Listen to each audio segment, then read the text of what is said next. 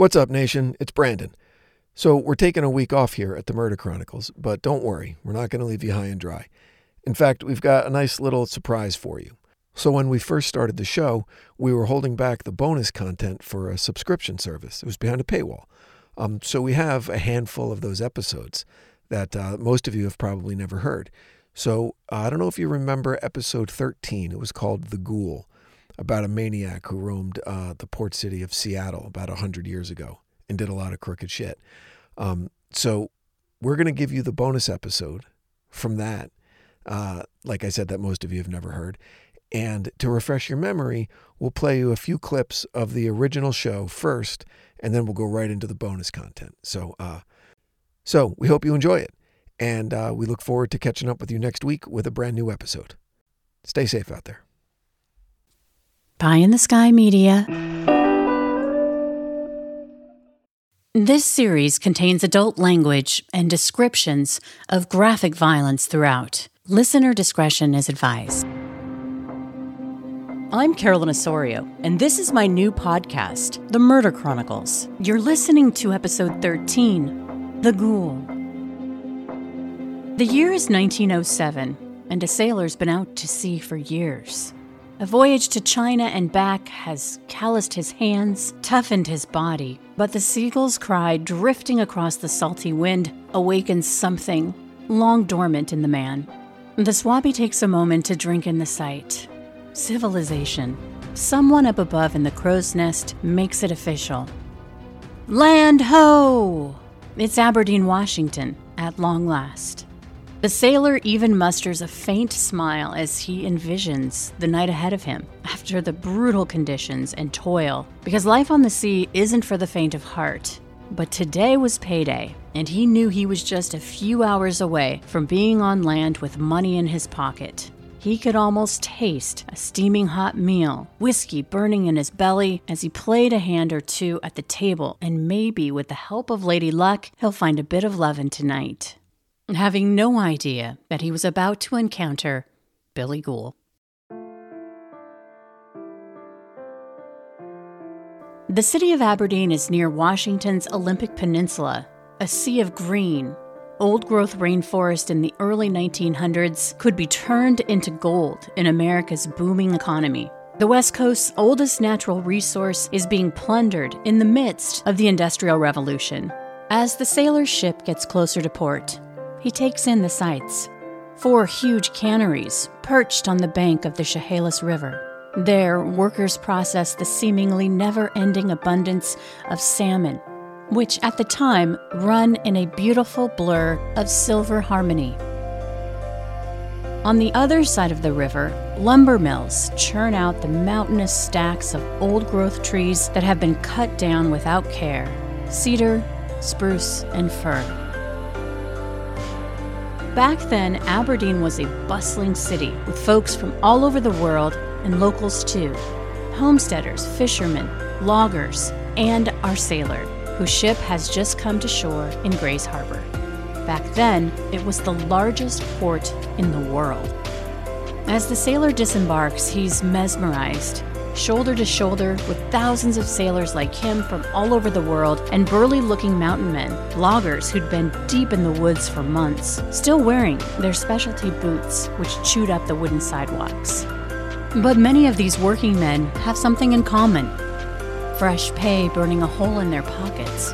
After back-breaking work and hardship, it was time for some fun, which was available for a price at the many saloons, gambling halls, and brothels. But our swabby's first stop is the Sailors' Union on the river's edge, and a union man named Billy Ghoul.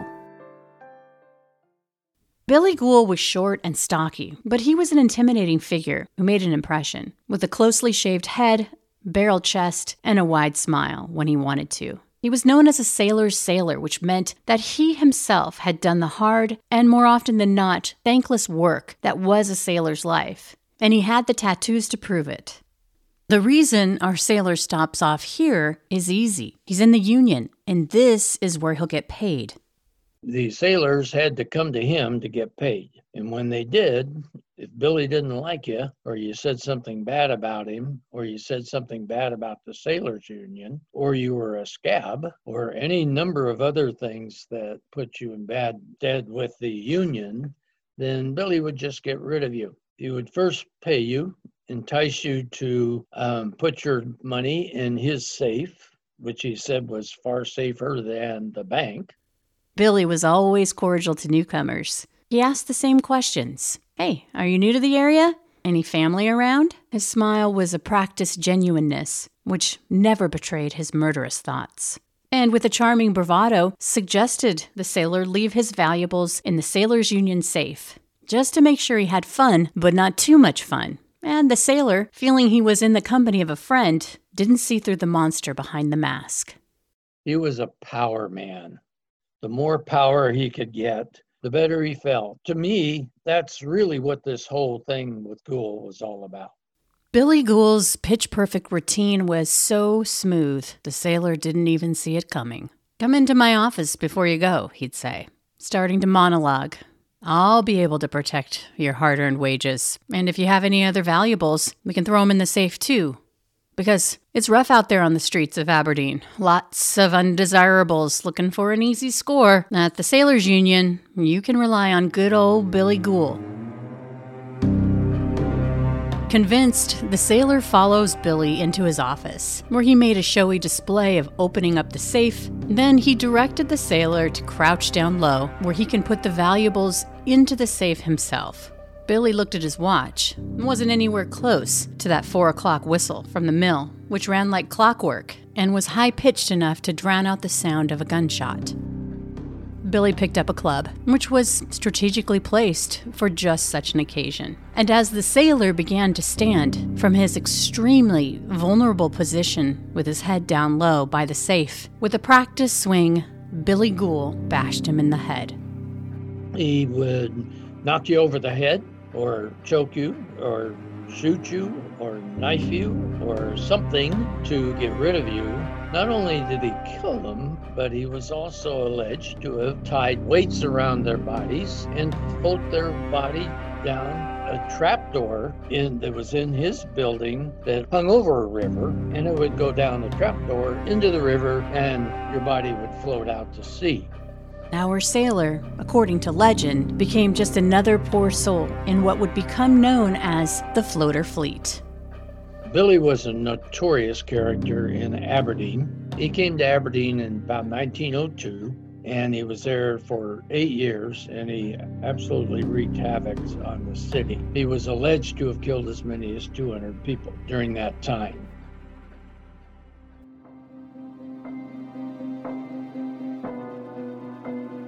Three, two, one. Welcome back, Murder Chronicles Nation. How are you? Hope you had a great week. I'm Brandon, the producer of the show, here as always with your writer, host, and the woman that makes it all happen, Carolyn Osorio. Carolyn, nice to see you again. Intro. I love it. Yeah. True. That's true. You have a good week? Had a great week. We had snow in the Pacific Northwest. And of course, it was like, you know, I'm the kind of mom where it's like, I want those snow days. I want the kids to not have to go to school. It's fun to have a, you know, everybody like, okay, let's go. So, and there wasn't enough to do like some massive fun sledding, but it's just great, you know, really brings in the season. So it does. Good. How about you? It was fine. It was raining all week in LA. So, I got a lot of work done. I miss the snow days growing up in Jersey. I miss it a lot. Really miss it a lot. Like old school. I remember there was like one radio station, one local station that at like 5 or 6 a.m. they would let you know what schools were closed, right? And so when you saw snow in the forecast, me and my brother would be like, be up so early, and no school. And I just go back. Yeah. It was awesome. So I miss all of that, but you know. You know what? I'm so evil because when I told you it was snow day and you were like, oh my gosh, I missed that. When we were on the phone, I was so tempted to like text you, like photobomb you with like, hey, look at us. Solar yellows. Woo, woo, woo. but I Yeah, that didn't. would have hurt. That would have hurt my feelings. Yeah. It would have made me feel great. Yeah, I bet. I bet it would have. I bet it would have. I deserve it. But anyway, so Yeah. like I was saying before we started, your musical choices for this week's episode were great. So to all the listeners out there, normally we leave those choices up to our editorial staff. But this week, Carolyn sent along some music that was germane to the podcast, and I think it really elevated the middle section, and then at the end towards the credits. I thought that was very well chosen. So thank you for that.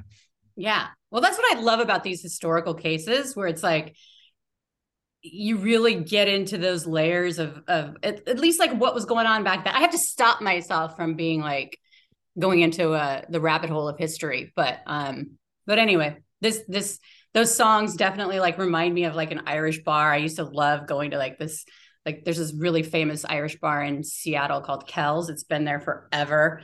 And I just love that. I love that kind of whole vibe. And I did songs, too. both of those. I loved it because for as different as things were 112 years ago, 120 years ago, whatever the span of time that the story encompasses, unfortunately there are a lot of fucking similarities. Right? To shit that's still going on. Yeah, of course. And so while I was listening to it, I found myself, nostalgic, not even nostalgic, because nostalgic is because you weren't there, longing for something that you'd experienced. No, but I guess just thinking about it, like, oh, what how great that must have been, or what that must have been like, because I've read a lot of about the different gold rushes, like in California and then up in Alaska, and Seattle was a massive way station for people making their way up to the gold fields of Alaska. And so I'd read a lot about Seattle in right around this time. But it was a far more kind of hopeful version of Seattle in what I had read. I had never experienced like the shit that you went over in this. That was really mind blowing. A lot of it, but we'll get to it. So, as I always ask. Well, you know what's crazy is like these fucking tycoons, and then you have like Amazon, and I don't know if you saw that skit with Saturday Night Live where it's like the three billionaires go into space. They're like trying to like, oh my gosh, you have to watch it. Right. It's like one of the best Saturday Night Live skits I've ever seen. I was like, but it's just that whole thing about billionaires just like playing, and they're like, anyway, it's like totally reminiscent of these tycoons back then, where it's like we're kind of still in that place of all the wealth being with not very many people. Yeah, there's an argument that it was worse back then, right? Like with Rockefeller, I read something that at his height, Rockefeller's wealth was equal to like 2 or 3% of the United States, of like the GDP. And which no one today is really even anywhere near that, in terms of how it's comparable kind of wealth. But I mean, just imagine that, because you mentioned, who do you mention in the podcast? Vanderbilt, you mentioned, and some of these other tycoons. Yeah. I think that it's like, like with those like science fiction-y type movies where it's like you have the corporate, these corporations that like are the government that become the government. And it's like, I feel like I watched that back when I was a kid, and I was like, that had never happened. Oh gosh. How did that happen? Yeah. Right. I know. So anyway, I just feel like, we've come far, but have we really? It's just a different flavor. But anyway, that's why it's fun to kind of juxtapose, what these workers were going through. And and that's one of the big points where you can see the strides that we have made, right? Is workplace conditions, the 8-hour workday, the strength of unions going on now. Immigrants are treated better for the not great. I'm not saying they're treated right, but they're treated better. And so there has been a lot of progress But a lot of the shit is the same. I know, it's like human trafficking. It's kind of gone into a Yeah. different, that underbelly of. Anyway, we could go and jump off Yeah. into But it. so how did you, all right, again, I always ask, how did this land on your radar? This Billy Well, Ghoul. well, Billy Ghoul is kind of. Uh, I'd heard of him many times before, and you look him up, and it's like, oh, it's old timey, and we don't really know for sure. And so once you peel back the layers with this guy, and you don't really know what he did and what he didn't do, but that's kind of, I mean, he's like a lore in the Pacific Northwest, Mhm. Billy Ghoul. Right. So he just looked into it and was like, okay, this will be fun. Um, So I never knew what Shanghai meant, technically. I knew that you weren't. Okay. I was like, I he's gonna knew, hear this and go, I thought I had a much more kind of umbrella term for Shanghai, like you just did someone dirty. Okay. But I didn't know that there was a kind of a technical definition. Like you hit yeah, someone over the head or you drug them and they wake up on a ship at sea. I know, right? And it's like either work or starve. I know. I And know. when you work, you've got to pay back what I paid the guy that fucking kidnapped you. I know the blood money. I know. It's like it gets even worse. And Gosh. the thing is, I'd heard the term Shanghai Kelly somewhere in my life, and I had Mhm. no Yeah. idea that it meant doing someone dirty. I just didn't know what it meant. I just was like, oh, Yeah. Shanghai Kelly. I don't really know what that means, but I've heard it before, you know? And same with the term blood money, right? I didn't Yeah. know that blood money was specific to the Shanghai kind of situation, because Mm-hmm. I'd heard blood money in a lot of other ways, none of all of them in the pejorative. Right. Just you're a hitman or you're a whatever, blood Yeah. money. Yeah. So those things were interesting. And how, oh gosh, how just sinister. You're like, hey, I'm having a party, open bar. What, like, how many fucking sailors aren't going to show up when they hear there's an open bar? We'll be back after a quick break.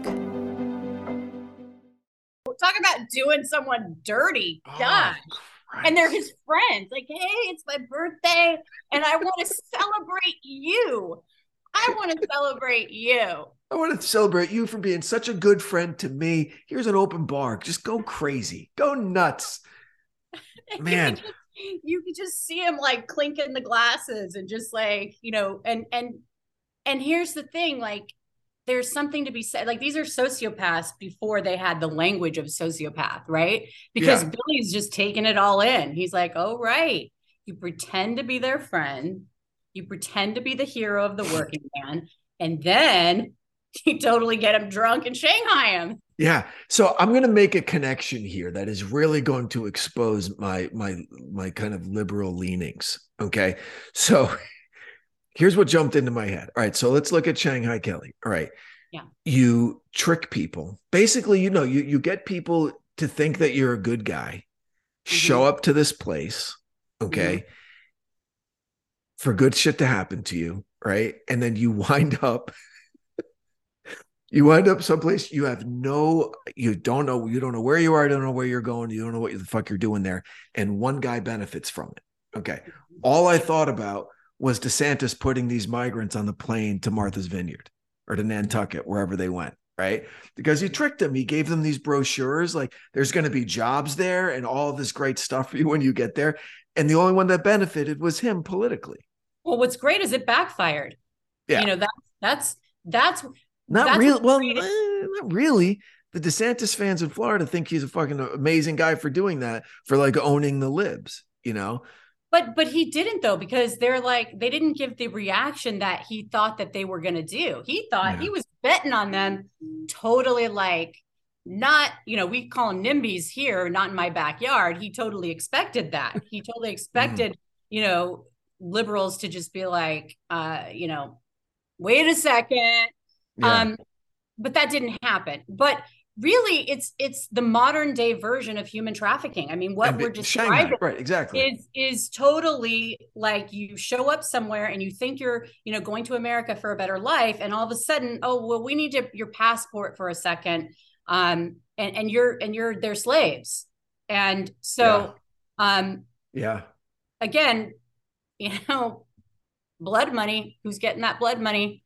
Yeah, and it almost step for step with what Qatar did for the workers to go build all the World Cup stadiums, right? Did you read about that? No, I It was a didn't. really, really interesting article, and a lot of the late night hosts covered it also, trying to find humor in it. But so when Qatar was awarded the World Cup in 2010, they didn't have anything. They had zero of the boxes checked that you needed infrastructure wise to handle the influx of fans and countries with their teams. 9 stadiums, nine like 100,000 seat stadiums. They had zero. Okay. No highway system, no rapid transit or light rail system. And they needed like to build 100 400-room hotels, and none of that stuff was built. Okay. And they had 12 years to do all of that shit. And so there are these agencies in nearby countries, Nepal, Pakistan, India, that amass massive workforces to send to other rich, oil rich countries to, right? So thousands and thousands of people. And you have to pay the agency, okay, to be able to even get the opportunity to go over there. When you get to Qatar, you surrender your passports. You can't leave. You have to work the job that they tell you to work. You can't change jobs, and you have to live where they tell you to live. And it's like 8 dudes to a room, and you're bathing in toilet water, and there's no kitchen. Okay. And they moved the World Cup from summer to the winter, fall, winter, because it's 125 degrees in the summer there. And it was, not safe for the players, highly trained athletes to be outside for 90 minutes. However, the workforce had to work through the fucking summer, through 12 summers, and like thousands of them died. And there's a word for it in Arabic that basically means indentured servitude. It's like slavery. I forget what the name is. It's a word, and Qatar has admitted to it. And they said, yeah, we stopped that practice 2 years ago after all the shit was built, but they decided the right thing to do was to end it. So it's still happening is the point. I know. So that's why it's like there's rights and labor unions for some, but conditions are very much like it was back in the day. And what's interesting is like Upton Sinclair, I'm sure you've read The Jungle. So he wrote this book hoping to make conditions better for workers. Like the people back in the day were going to be so appalled by how people were treated that would change. Well, what happened is that people were appalled by the working conditions in the meat packing plant. So they didn't really care about the people. They cared about the food that they were eating. And so then, Theodore Roosevelt was like, okay, we're going to basically make some changes here. And Absolutely. so that's what led to the modern day FDA.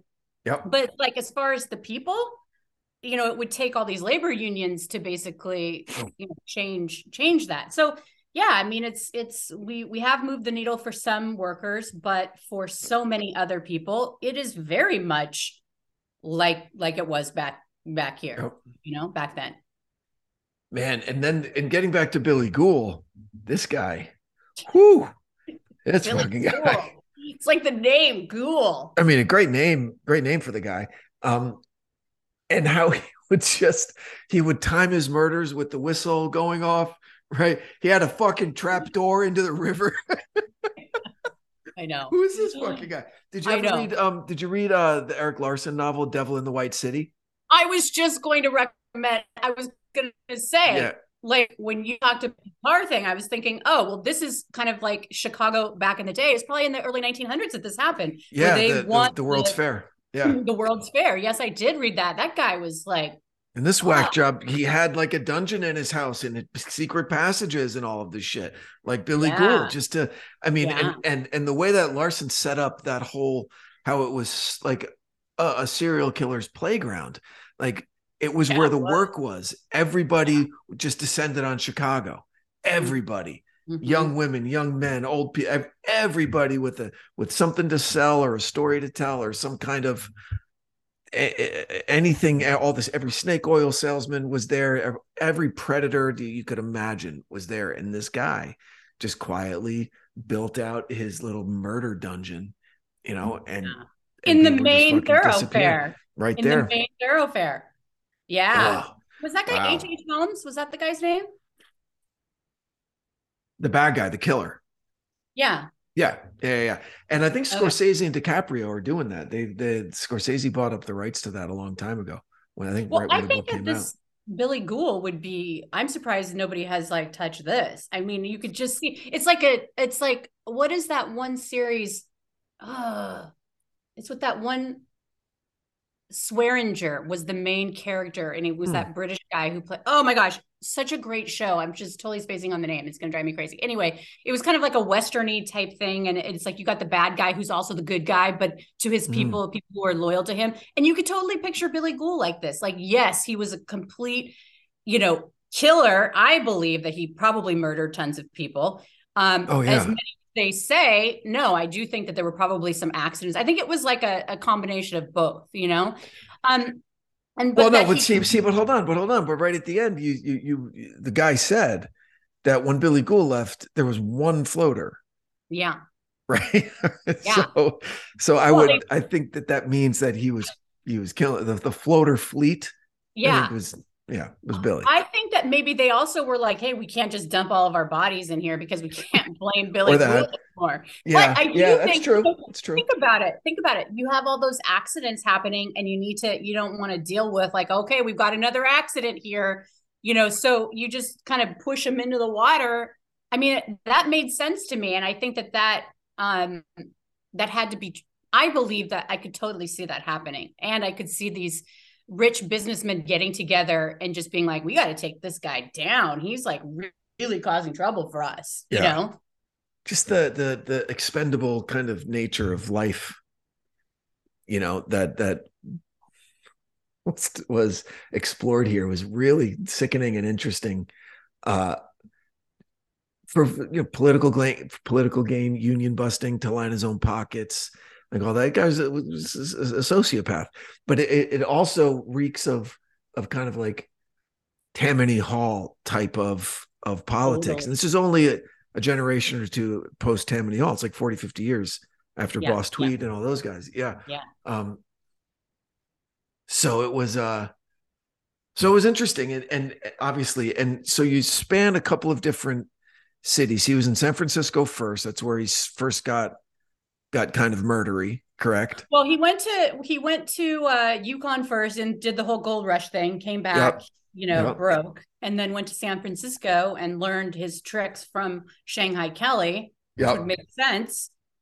Yep. Taking it all in, and then he parlayed that his reputation for killing scabs or like messing with them. And it's like, gosh, it's always so hard because scabs or union busters, they don't want to cross the picket line. It's such, but if you got to feed your family, I mean, it's really hard from either side because they're trying to make these, tycoons. That's the only way to get them to give them rights. So it's so hard. Yeah, it's weird. When I was a kid, my father's a pilot, and when I was a kid, the United Airlines pilots went on strike. Okay, and I remember like driving down to Newark Airport, and he was on the picket line and all of that, and just the venom in his voice when he would talk about scabs crossing the picket line. Yeah. And so I never really saw the other side of it, like you were talking about. Like people need to work, people need to feed their families. Like why isn't so they're going after these pilots like fresh out of the Air Force or fresh out of whatever who haven't joined the union yet, and it was they are obviously an existential threat to unions, people who are willing to work for less and work without the union protections. But who knows what's going on behind closed doors, right? What kind of situation they're in with their family, it's weird, and years later, my dad made a kind of an admission. He didn't know for sure, but it was after his dad died that the reason that they left a certain town, and my dad couldn't understand why, and he thinks it was because his father crossed a picket line and took a job when his family needed the money, and they had to leave after that.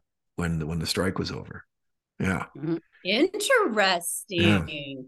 Yeah. And so you think So like probably a little vitriol for his dad, who made him. maybe, or maybe, no, but he wasn't saying it like he was mad. He was saying it like, I get it. Like, I get it. I don't know what he was, he had 3 kids and just home from the war, and you do what you have to do, right? There's never any shame in paying the bills. But like in 2019, I don't know if you remember, because you're not in LA, but there was a big writer strike. Okay. And the WGA told all of us, fire your agents, right? It wasn't really a strike. It was because the agencies were doing this packaging thing, and it was just the writers were getting fucked. And so, As we always do. Yeah. And so you go to these meetings, and the WGA leadership is like, fire your agents. You don't need them. And there are and you're looking around and you see like massively established writers, like Academy Award winning writers, Emmy winning writers sitting in the room with you, and they're screaming, going, yeah, fired him. And I'm sitting there going, do you know how fucking long it took me to get an agent, right? To just kick down doors to get into the WGA. Yeah. You know what I mean? And you're being very flip, but fucking fire him. Who gives a shit? You don't need him. I did it. So what did you do? I did it. Really? I did it. Yeah, I totally did it. And because if you didn't, are you going to get blacklisted? Or are you going to be like, well, this guy did. It was weird. Like I went along with it. And then eventually all of the agencies, everyone came to an agreement, but when everything's good. And then by then I was working here, so I didn't really need an agent, but it was a rough time. Union businesses, it's tricky, man. It's tricky. There's really good arguments on both sides. More Murder Chronicles after the break. It is tricky. And I think that what gets lost is individual stories in the jockeying for power. So yeah, I mean, we could sit here and talk all day about it, but it's really, I just think it's so interesting of you picking up when you were a little kid with your dad. I could just picture you in the station wagon, and your dad's like, those scabs. Oh, right. And my mom making bag lunches to take down to the picket line to give to all the pilots walking, and I'm like, okay, this is what's going on. Shit. Yeah. Yeah. That's where those things are, it's not so much what you say, it's what you do, but then also like you taking it in. And, we were talking earlier last week about confirmation bias, and it's like, this is how these things are formed. And then later you took a look at it and we're like, yeah, there's all these other stories about the person that does cross the line. And it's not just black and white. There's always, so much gray in between. And, but back to Billy Ghoul, the fact that these guys, he took them and beached them basically on an island is like. And let the tide come in. This fucking guy, right? I mean, yeah. Holy shit. Yeah, and then the working men are like cheering him on, like, yeah. Fuck those scabs. I know. It's crazy. It's like Hoffa, like, she's one of the biggest union guys ever. Yeah. Who knows what the fuck that guy did? Yeah. Right, to kill union busters, right? I mean, we know some of it. Yeah. And imagine what we don't know. And he got at the end, right? Absolutely. Absolutely. Yeah. Just like Billy did. So that's what I liked about this. This was like, this episode was like 2 different podcasts, right? It was like, historical, which I love, that I love all of that. And I wrote down, like, I learned like 4 different things on this, which was amazing. Not only the Shanghai and blood money definitions, which are great. But and then kind of like the last third or half is the true crime podcast, how he got caught, right? And the trial and shit that happened at trial.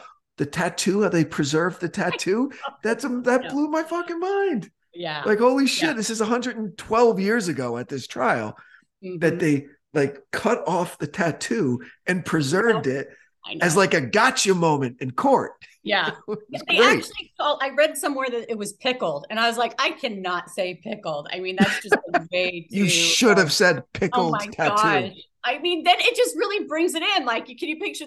I think like back in the day, they had those big jars of pickles where you'd like go Yeah. in some The like brine, convenience store or sure. something, Yeah. and then you just like, ladies and And gentlemen, of the jury, I present to you Defense Exhibit 37, yeah, a and they were guy's probably like, skin. we got this guy, we've got this guy, yeah. So it So really wait, did hold on, have, hold on. yeah, Let's recreate that scene. Like, how okay. could they how could they make sure that the jury would buy it, right? And that it wasn't like set up beforehand. Okay. So Mhm. the only way I could figure it is that the witness didn't know what was happening. The witness Mhm. wasn't aware of of that they had the exhibit. And they say, "Can you describe this guy? How would you describe this guy?" Well, he Mhm. had a tattoo. Oh, that's interesting. Can you describe the tattoo? Well, yeah, it was like an anchor and a chain, and it said "fucking mom" on it. You mean this? And then they bring the Yeah, fucking brine jar out, yeah, and you guys like, yeah, ah, that's the yeah. exact that. Just imagine that in the courtroom. Well, I'm and sure it it's wasn't that obviously dramatic. back in the day when people were buying literally snake oil for their home remedies. Yeah, So of yeah, course they're like, you can imagine like click, click, click. Well, I don't even think they had cameras back then, but like what that kind of, the reporter back in the day, writing the salacious story and then it's probably in the newspaper. I mean, yeah. I really am surprised that there's not more on Billy Ghoul, like not some kind of TV show or not, because it seems like it has all of the things there that make it an interesting story. The Pacific Northwest back in the day, I mean, like when I was looking at photos from this time, there was one that had these old historic photos of like these two huge orcas like swimming through where the log jam was, where all of these logs are being kind of corralled in the river, like waiting to be, because I guess they would like roll them down the river or whatever. But Yeah, it was just yeah. like everything was so huge, the salmon, the nature, the bounty, and just cashing in, Yeah. and it's just like it's an incredible time. It makes me kind of sad, the environmentalism aspect of it, and you know Yeah, but such a then you could such an probably abundance. go like an hour from where you're at and be like on an island somewhere that seems like time forgot it, right? Yeah, Just I thickly wouldn't even have to go forested an and hour. right. You're right. Yeah. Yeah. Yeah, I mean, everything was so huge back then. Yeah. you know The redwood forests, yeah. the salmon schools, everything.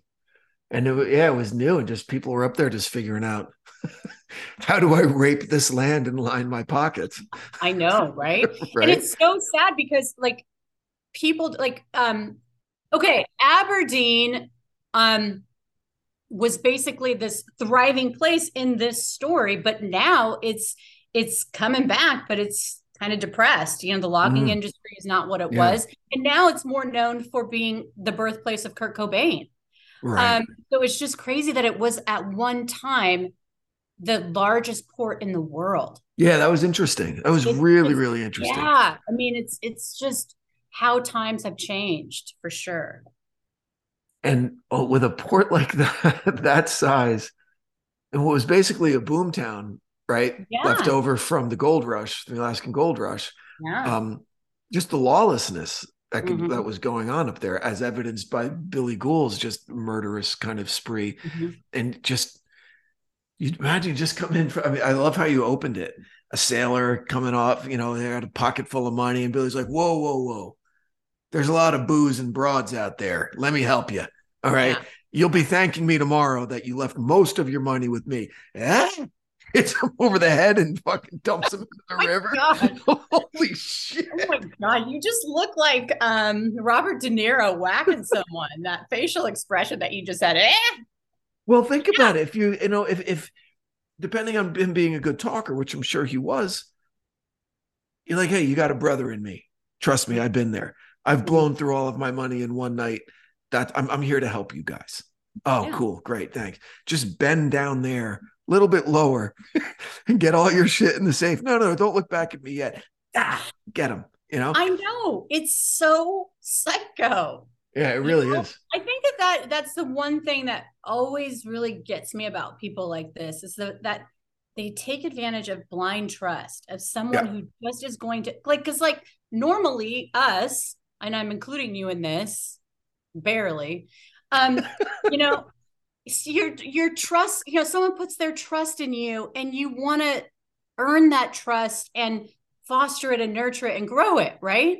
This Most guy, people, yeah, most right? people, Most people, like, yeah, this guy is like it's a currency in the other direction, where sure, it's like, great, yeah, I can totally, like, okay, they check all the boxes. He comes in, hey, you know anybody new in town? And yep, once he finds out, like, oh, this is a perfect guy to kill, right, you know, because nobody's going to know who he is. He has no family, and I'm going to insert myself into the investigation, um, you know, serial yep, killer 101, by yep. identifying the body, which is ultimately which gets him, you know, one of the things that get him caught in the end, you know, with that. So I wanted to ask you about that. So yes, to your point, there are evil people that just see trust as a tool to get in with a mark. Like that's it.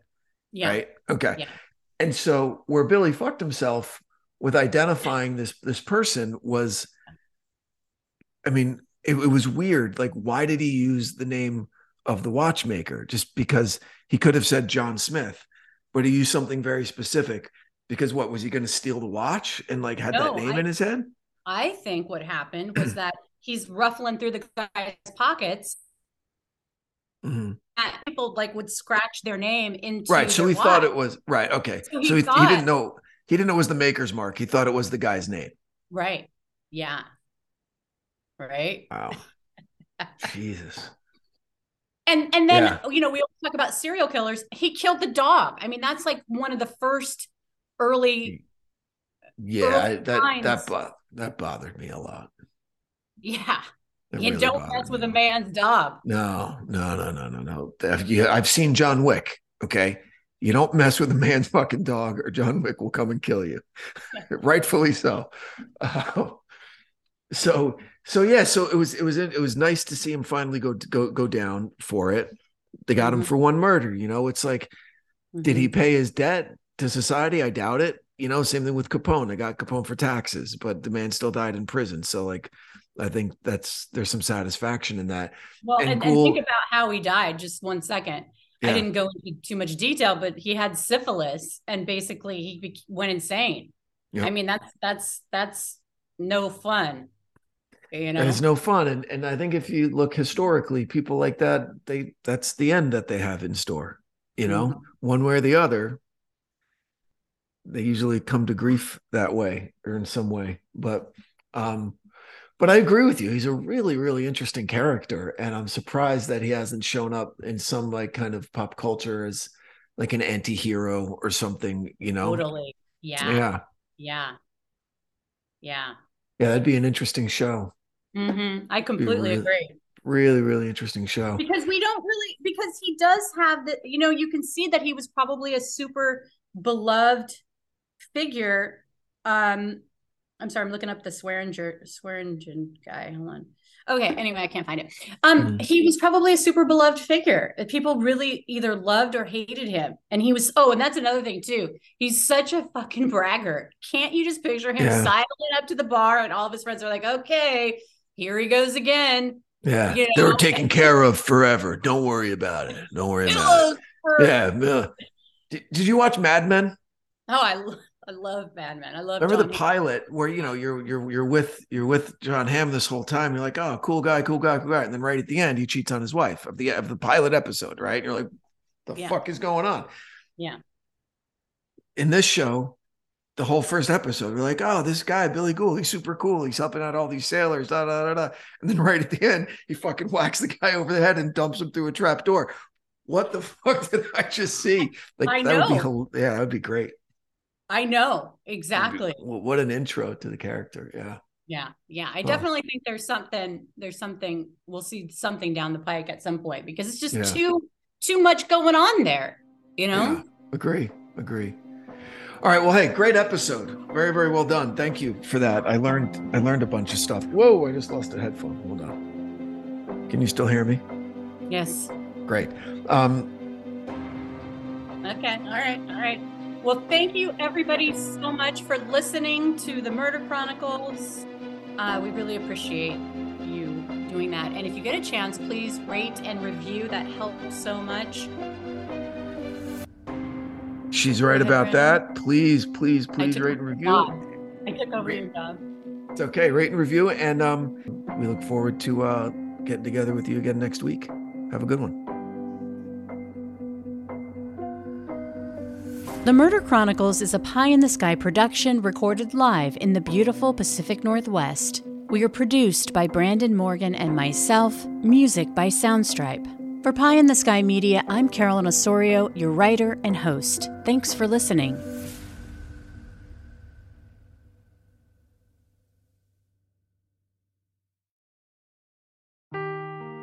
Seeking the truth never gets old. Introducing June's Journey, the free-to-play mobile game that will immerse you in a thrilling murder mystery. Join June Parker as she uncovers hidden objects and clues to solve her sister's death in a beautifully illustrated world set in the Roaring '20s. With new chapters added every week, the excitement never ends. Download June's Journey now on your Android or iOS device, or play on PC through Facebook Games.